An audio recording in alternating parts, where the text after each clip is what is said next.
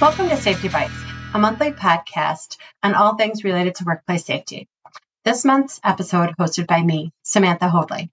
The thoughts expressed in this podcast are based on my opinion and general best practices, which may not apply to all listeners.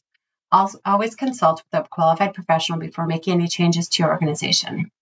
Today, we'd like to talk about willful violations to occupational safety and health administration requirements. OSHA.gov defines a willful violation as a violation in which the employer either knowingly failed to comply with a legal requirement, in other words, purposeful disregard, or acted with plain indifference to employee safety. In a recent case in Texas, a foreman allowed a member of his crew to continue to work after OSHA had issued a violation and the company hadn't taken the proper steps to fix the hazard.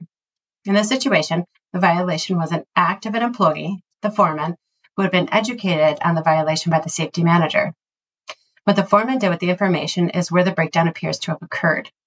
With the original violation not properly handled by the company, OSHA then issued a willful violation. After the willful violation was issued, the company argued that the foreman's failure to fix the problem while allowing his crew to continue to work constituted an unpreventable employee misconduct. The company claimed that the OSHA violation wasn't willful because the safety manager specifically instructed the foreman to fix the violation.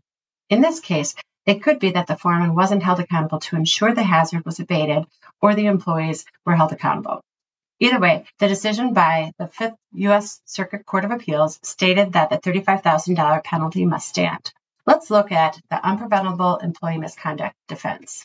Even if OSHA finds that there is unlawful conduct, the company won't be held liable so long as they can validate and prove that the violation resulted from unpreventable employee misconduct. However, the company must supply evidence that they not only have policies and standards that prohibit this unsafe behavior, but that they were also continuously enforcing and holding employees accountable to upholding these policies and standards. So this defense is only valid if an employer can prove that it both has and enforces relevant safety practices. In this case, the court said that although the employer had safety rules in place, it failed to properly enforce them. Therefore, it said the defense of unpreventable employee misconduct could not be used. Not only did the company fail to impose discipline for this violation, it also didn't discipline at least one other prior violation while completing more than 1,000 projects over the past 5 years. The court took this data and the lack of discipline to mean that the company didn't enforce its safety rules. The court also said that the foreman's failure to follow the safety manager's instruction was an indication of a willful violation. This case is a good reminder that employers must ensure workers' strict compliance with OSHA rules, document follow-through and disciplinary action, and correct identified safety hazards and violations promptly. I hope you enjoyed this podcast and will join us again next month. Until then, please make time each day to create a safer workplace.